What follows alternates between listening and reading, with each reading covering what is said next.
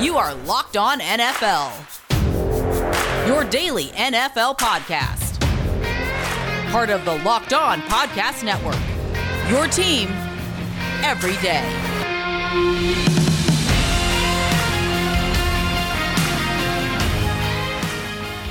What up, Bengals fans, and welcome to another episode of the Locked On Bengals podcast. I'm Jake Lisco. He's James Rapine. We're joined today by one of my favorite up-and-coming film guys in Bengals Twitter. He's Bengals_Sans. Mike, how's it going, man? Thanks for joining us. It's going great. Thank you guys for having me on. We're going to talk a little bit about some scheme stuff, about your preferred draft selection, because I know you've done a lot of work on Team Sewell, and I know you've got some good reasons behind it with the amount of study you put into what you do. But we'll have plenty of time to get there. We've got some Giovani Bernard news to talk about as well. Today's episode of the Locked On Bengals podcast is brought to you by rockauto.com. Amazing selection, reliably low prices, all the parts your car will ever need. Make sure you write Locked On in their How Did You Hear About Us box so they know that we sent you. James, Mike, let's start with Giovani Bernard today. The Bengals releasing their long time, and Joe Goodberry wanted me to say starting running back because he's played more snaps than most of their starters. Sub-package back, third down back, pass protection back, at times official starter when other guys have been hurt. One of my favorite draft picks in my cognizant Bengals memory. They asked Gio to take a pay cut. He didn't want to take a pay cut. They tried to trade him, couldn't find a suitor, and ultimately they've granted him his release. And James, maybe he'll find his way down to Florida. You've had him going to Tampa this whole time. That's where he should go. That's what he should do. Take a 1 year, even if it's a $1 million deal. $1 million in Tampa is worth more than the $4 million you were going to make for the Bengals because you're catching passes from Tom Brady. And he could put up big numbers in Tampa next year. Certainly a great pass blocker, as we know. So who knows if that happens. But you're right. When you talk about the draft, I think 37th overall in 2013, you think back to where the Bengals were running back-wise, where it's Ben Jarvis, Green Ellis. You had a couple years of Cedric Benson until you signed Green Ellis. And I remember Joe Goodberry and I went back and forth with the hashtag RB thirst. You needed a running back. They brought in Giovani Bernard, and obviously he was electric in the famous play on Thursday Night Football as during his rookie year. That was one of many, many big plays he made. So it's sad, man. It's really the end of an era. All these guys are going out the door, and Giovani Bernard's been a guy that was fun to watch. Did the move surprise you, Sans? Did it surprise you at all that they made this move at this stage of the offseason after free agency's pretty much settled? I don't think they're making a big move before the draft, but were you surprised to see him released today? Yeah, I was definitely surprised. Really, it's just because I thought this would happen in conjunction with a big signing or at least a mid-level signing, and instead it happens. We're probably not, at least I don't think we're signing anybody before the draft based off everything I've heard. Like, we're not signing a Trey Turner or a Larry Warford that we need to make this space. So, I mean, I guess we could use the space for something in the future, just depth signings, but I really thought it happened in conjunction with a signing. I thought once we got through free agency with him, I thought, okay, cool, we're going to keep Gio, but we didn't. I agree with you that he should go to Tampa, though. I think he could do awesome there, like Dion Lewis, Shane Vereen, all those little backs that Tom's always had. Of course, his dad lives in Miami. Wouldn't be surprising to see him go to Miami just to be somewhere that his dad can watch him play easily. Paul Dehner Jr. wrote about it over at The Athletic that Gio has a lot of love for Miami and playing in front of his dad. It is an interesting move from a timing perspective and from a financial perspective. Paul Dehner tweeting that, this is already something the Bengals accounted for because they had previously asked him to take this pay cut. It doesn't necessarily signify that another move is coming. That personally gives me a little bit of a headache because we know that they've got, the 7th or 5th or whatever it is, most cap space in the NFL, depending on where the Gio cut leaves them. And we know that they're going to eat that space with year one roster bonuses of extensions to players that don't need to have year one roster bonuses necessarily, but it's the way they operate. It's a cap philosophy thing. But to me, at this point in the offseason, it's a sunk cost, right? You've invested all of this money in the running back position. Unless you're getting something tangibly better for that money and you're going to improve the team somehow with that money, Gio, what he brings as a pass protector, what he brings as a receiving back, what he brings even as a change of pace running back, where he's still very effective running the football, or can be at least.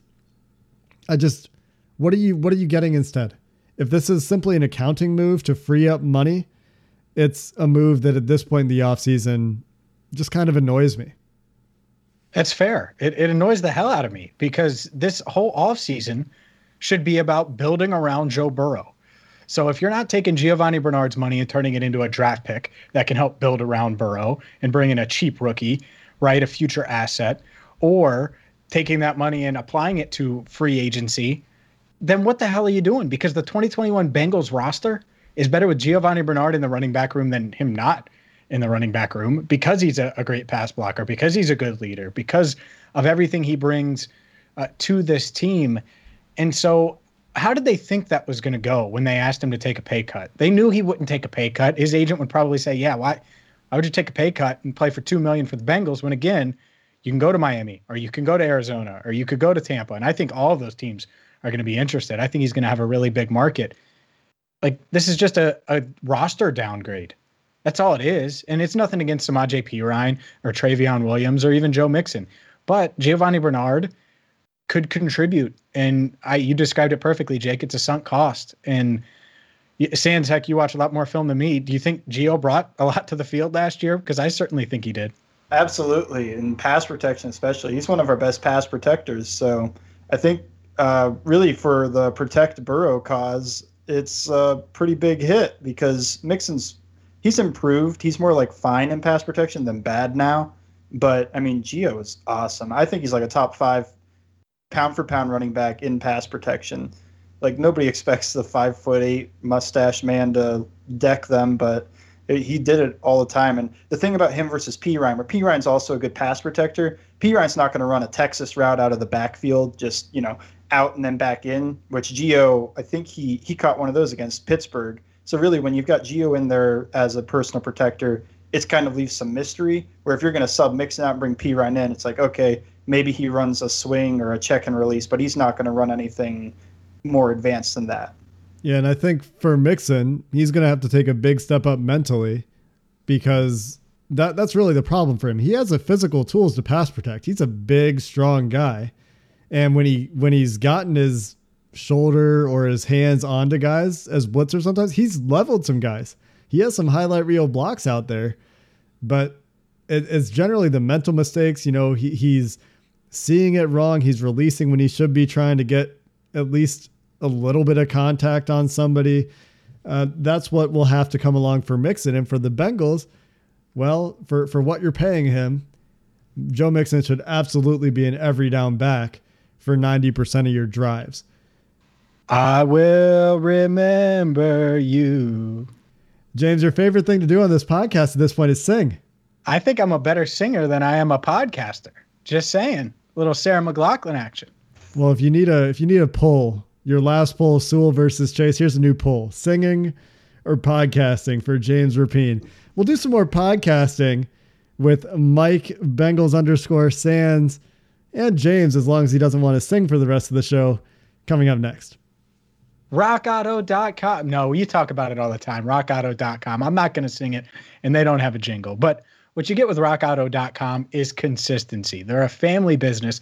They've been doing this for more than 2 decades, and they're going to save you money on your car parts. So right now, the weather's warm. Maybe you're looking to upgrade something on your vehicle. Maybe it's just routine maintenance. RockAuto.com has you covered. They have auto parts for thousands of different car makes and models. And so you got to check them out. RockAuto.com. You can avoid going to the big box store and shop from the comfort of your own home. So again, RockAuto.com. See all the parts available for your car or truck. Be sure to write Locked On in there. How did you hear about us, Buck, so they know we sent you. Amazing selection. reliably low prices, all the parts your car will ever need. RockAuto.com. Let's keep things rolling with Mike, Bengals _Sans. I'm not even going to try, Mike. I'm not even going to try to get the last name, but make sure you follow him on Twitter. And Jake, who crushed me during the break there. But let's dive into the topic that I know Jake is loving right now during the pre-draft process. Team Sewell versus Team Chase. We'll get both sides of this, but a birdie told me that you are Team Sewell. So let's start there, because back-to-back guests now on Locked On Bengals, Team Sewell. First Dan Horde, now Bengals _Sans. Why Penei Sewell at 5? So an elevator pitch. And first, I'll just preface with Chase is awesome too. I'm not going to be upset about Chase. He's an awesome receiver. But really, I think what it really boils down to, just in general, is who do you think is the better prospect? At least that's what I've seen. It's just like, if you think Chase is a better prospect, you want him. Personally, I think they're both great, but I do lean Sewell just in terms of what he could be at tackle versus what Chase could be at wide receiver. And, I mean, it's close. I guess the pitch here is that there's not in this draft, but just in general, there's a wide quantity of wide receivers. You look at the amount of wide receivers we could have gotten in free agency that could start for us versus the amount of tackles. Like, there was Riley Reif and Trent Williams, and then Darrell Williams didn't really hit the market, and neither did Taylor Moton. So really, I think what it comes down to me is just like, you look at the draft history for both positions, and for top 5, top 10, even first round picks, offensive tackles a more safe pick than wide receiver. And then you look at the quantity of wide receivers we could get, both, like right now, there's still wide receivers that could start for us. Damiere Byrd, Marquise Goodwin. There's a few guys out there that they're fast. They can take the top off the defense. They can be outside a little bit, but so we're not screwed. And then we have a chance to both get a wide receiver in round 2 if we go that way. If the board doesn't fall that way, we're not in that bad of a position. And then free agency next year, there's probably gonna be a ton of wide receivers. There always seems to be. And with all these 7-on-7s and AAU type football matches anymore, wide receiver is something that develops a lot, and you get 3 wide receivers on every college team now. So that's why you're getting all these wide receivers coming in versus 2 tackles, and half of them aren't really taught that well on how to pass set because they're just trying to hide them. So just the sheer quantity of wide receivers in general versus offensive tackle, and just what I think boils down to is just I like Sewell more as a prospect and what he could be. I think that one of the more persuasive arguments for Team Sewell, outside of just everyone's going to have their own opinion on who's a better prospect, a lot of those opinions maybe don't know what they're talking about, and none of the opinions matter because none of them are in the Bengals front office or in an NFL front office of any sort. But the most persuasive thing to me is when you take a broader view from just this draft. Generally speaking, it is harder to draft quality offensive tackles than quality wide receivers. And every team is going to have different success rates, right? Some teams are going to be like the Steelers, where, you know, they can draft Antonio Brown and he's going to turn into an all-pro and then a crazy person. But some teams are going to do a much better job, like the Bengals actually for a really long time with Paul Alexander for all those years. They were on a roll, and then 2015 happens. It all kind of comes apart real quick. So certain teams are going to be better at it than other teams. And this year, certainly, it's very likely that there will be very good offensive linemen on day 2 of this draft. Does that mean the Bengals are going to pick the right one? I don't know. Can the team function without a wide receiver, without a Jamar Chase?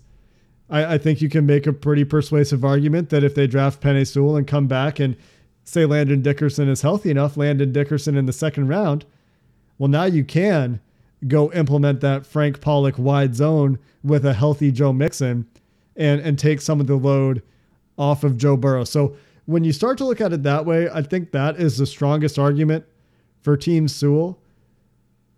Then the other side, James, I know that you want to get to here. I'll let you play the devil's advocate while I talk it up, is that Jamar Chase is a special talent. So, James, I'll let you push back and let Mike answer your rebuttal here. So give him some pushback. Well, obviously, you're right. It's debatable on who's the better prospect. And that one, you could go one way or the other. I do think when you look at like Chase versus last year's great crop of receivers, I think he's at the top of it. Sewell versus last year's great crop of tackles, I don't necessarily think he is at the top of it. But that's just comparing one class, right? So we could debate that all day long. But to me, the Bengals are in this rebuilding phase where they have all these needs. They're trying to make up for still the Fisher and Awuzie draft, which we talked about before we went on air. But that isn't just offensive line. See, when they took Jake Fisher, they passed on Tyler Lockett, the player they should have taken in round 2. And no one talks about that. So that set them back so much that when Marvin Jones left and Mohamed Sanu left, well, then you Band-Aided up with Brandon LaFell. You don't get your guy in Will Fuller in round 1 of the 2016 draft, and it just snowballs. And then you take John Ross, and it doesn't work out. And they really haven't figured it out since. And now, by the way, A.J. Green's gone. So T. Higgins has made up for that some. But I think Jamar Chase is just such a game changer. So when you look at the Bengals trying to get back to 2011 to 2015, I think they need a game changer, one more on offense, because they don't truly have a wide receiver 1. This probably is their best chance to do so. And maybe Higgins does develop into that, and now suddenly you have this just crazy arsenal, an embarrassment of riches for Joe Burrow with Tyler Boyd in the slot.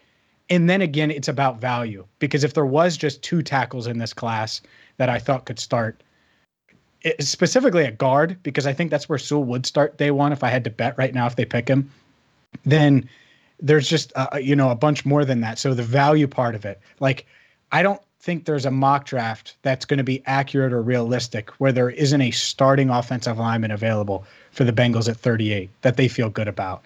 And to Jake's point, if they take Sewell at 5, I think it's probably more likely than not that it's an offensive lineman at the top of their board at 38, and the not isn't receiver. The not is like edge, or maybe Christian Barmore falls, which I don't think will happen, or something like that, right? So that would be it.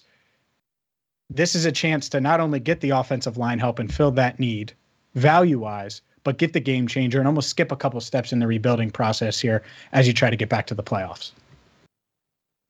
Yeah, I certainly understand that point, and our pre-draft evaluations for this year definitely signify there's going to be a starting offensive lineman available at 38. I do think that the best offensive lineman at 38 is going to be an interior guy, because I don't think Alex Leatherwood's going to fall with those 38-inch arms. I mean, he's the only offensive tackle in the first round that has long arms, so I think he's going to go early enough. And I really like Dickerson, and I've been watching Wyatt Davis, and I really like him. So I think we end up, if we go just based off of who's the best offensive lineman available, it could be an interior offensive lineman. And I'm fine with that. I'm fine with Chase Dickerson as a start. But then we still have the long-term need at tackle. And when you look at previous drafts for tackles, the best tackle last year, the last good starting first-year starter offensive tackle went at pick 13. And I would hope next year we're picking later than pick 13. We might not be, but I would hope that we're like 17, 18, 20, 32, who knows. But I think if we don't get our offensive tackle at 5, we could hit at 38, but we'll pass up what I believe is a better player in the interior of the offensive line, which if we get a starting level tackle versus Pro Bowl guard, you could argue the value, I guess. But yeah, I just think when I'm thinking Sewell, I'm thinking 5 years, 10 years in the future. I'm not thinking about this next year where he's going to play guard, because there's a lot of tackles that start at guard. Laramie Tunsil started at guard, and now he's an all-pro left tackle. Whitworth started at guard. He's an all-pro left tackle. So we spend 1 year with Sewell at guard, fine. And we just figure out some way to divvy up A.J. Green's way too many targets, whether it's T. Higgins taking more rush attempts. We sign some guy, and the second-round pick, third-round pick, that could take some of those as well. But I do see your point, because for 1 year, just next year, it's not going to be as pretty as it would be with Chase. With Chase, next year's roster fills out a lot better because we signed Riley Reiff, where we didn't sign somebody like Josh Reynolds to take those targets and be a starting level receiver. Real quick, who was more valuable during their time? A.J. Green in his prime or Andrew Whitworth in his prime? I'd honestly call it about equal. I mean, That's a hard one. They're both. That's what we're Hall of Fame debating, talents, right? Yeah. Well, oh, I'm gonna be mad we drafted AJ Green over Andrew Whitworth. No, I'm gonna be happy we got an AJ Green. And I think that distills some of the silliness of the teams at its core. Why I'm very close to the center. Why Mike can see both sides of the argument so well is that they're both really good players that probably both make a pretty big impact. That's enough Sewell versus Chase for one episode. Honestly, that's enough Sewell versus Chase for my life. But we're not done with it. It will resurface. We will continue to talk about it. But coming up next, I've had a hard time figuring out what Lou Anarumo wants to do on defense for the last 2 years or so. Mike thinks he has an idea. We're going to talk a little bit about Bengals scheme stuff coming up next. BetOnline is the fastest and easiest way for you to bet on whether Jamar Chase will be the pick at 5 or whether Penei Sewell will be the pick at 5. If you're really confident that you know what the Bengals will do and Malik Wright is wrong and they're going to pick Kyle Pitts, you can get long odds on betonline.ag for Kyle Pitts to the Cincinnati Bengals at pick number 5. You can also bet on the NBA. Major League Baseball has just started up. If you're a baseball person, the Reds are 5-1 as we record this episode. Go bet on the Reds to score another 9 runs in a game. You can bet on hockey too if that's your thing. And BetOnline has you covered with a 50% welcome bonus on your first deposit when you use promo code LOCKDOWN when you sign up. That's 50% of a match in money on your initial deposit from betonline.ag. Use that promo code LOCKDOWN. BetOnline, your online sportsbook experts. I have said several times on this podcast that I don't really know what Lou Anarumo is trying to do on defense. I've said that the players that Lou Anarumo has brought in suggest that he never wants to run man.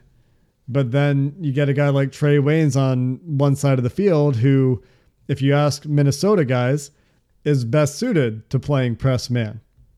And then I am back to not really knowing what it is exactly that Lou Anarumo wants to do. We heard from inside the organization that there were major communication issues from the positional coaches in the at each level of the defense. We heard that, players couldn't get a good handle on what Lou wanted to do, even in the building. But Mike, you've been watching this team. Obviously, you have better recognition when you're studying tape than many fans do. What is it? Could you describe for me, what is it that Lou Anarumo wants to do on defense? So he definitely wants to be one high, gapped out. He wants to have every gap covered, have a safety down in the box. I mean, most snaps he's playing cover 3 or cover 1, which is one high safety and then pretty much just either man or zone. Other than week 17 against Baltimore, where he played 60% too high and Baltimore ran for 400 rushing yards, because why are you playing too high against the most rush-heavy team in the league? I don't know. But so he wants to play one high, one safety high. Jesse Bates, he has the safety for it. And really, I think he was a DB coach. You can give some credit, not all of it, to Bates becoming a more complete player to Anarumo as something good for him. I know most people don't like him at all, so you don't have to. But they let him play one high. They let him roam back there from sideline to sideline, what he's best at, range, and then it's just cover 3 and cover 1. And I think with our signings, we're still going to stay mixed. I don't think that Chido is going to end up being just a zone corner. I heard that sometimes, but when I watch him, really a lot of cover 3 anymore is man on deep from the corners anyway. You just start with a zone drop and you play off. You can play off man and just react to it. And I think he does a really good job playing off catch man against wide receivers. I saw him lock up Kenny Golladay a bit when I was watching tape on him. And then Trey Waynes, he's better at being physical, pressing, and you can do that from cover 3. So really, he's going to probably try to be a mix of zone and man again, play one high safety, sometimes get into 2 high stuff, but I don't know. What I really think Lou's problem is that him or the D-line coach, I don't know who was in charge, they don't draw up pressures that well. They had a few really nice ones, but, I mean, they were drawing up creepers, which is a 4-man rush with somebody coming, either a linebacker or a defensive back, and a defensive lineman dropping. And they were dropping Carl Lawson out of those guys, which is our only real pass rush threat. It's like, why are you dropping Carl Lawson to bring Mackenzie Alexander on a pass rush? And offensive tackle picks it up, and now the quarterback's got all day to throw. So I think the defensive line coach change could help that. Mike Hilton is a much better pass rusher from the slot. I think he does a fantastic job timing up snaps, and he should get some free runs at the quarterback if we give him enough pressures. But really, just what I think of Lou Anarumo's defense, it's a 4-man rush, really. We don't bring a lot of pressure outside of a creeper is like a pressure, but we're still staying safe and into a coverage shell with every 7 guys still dropping and only rushing 4. And then he wants to be 1 high, Jesse Bates usually high, safety, and a mix of man and zone. I don't think it's super complicated. What I think Lou's problem is that, one, he doesn't drop the pressures, and then the other problem that I've seen is sometimes I don't think he understands game management that well, or maybe it gets past him. The Browns game, the biggest example, we moved to a cover 1 middle of the field safety right after Phillips got beat twice already by Donovan Peoples-Jones. And then where's Mayfield go? Same place. Donovan Peoples-Jones is taking Phillips back behind the woodshed. So he just throws it up to him again, and he has no help because we moved to cover 1 to take away the middle of the field with 15 seconds left. We got to be taking away the sidelines and deep.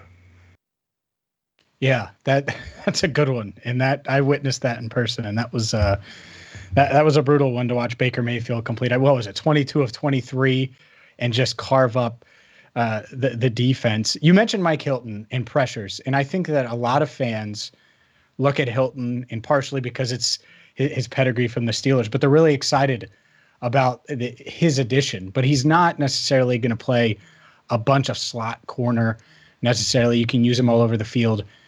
Do you trust Lou Anarumo to use his new toy the right way and get the most out of Mike Hilton?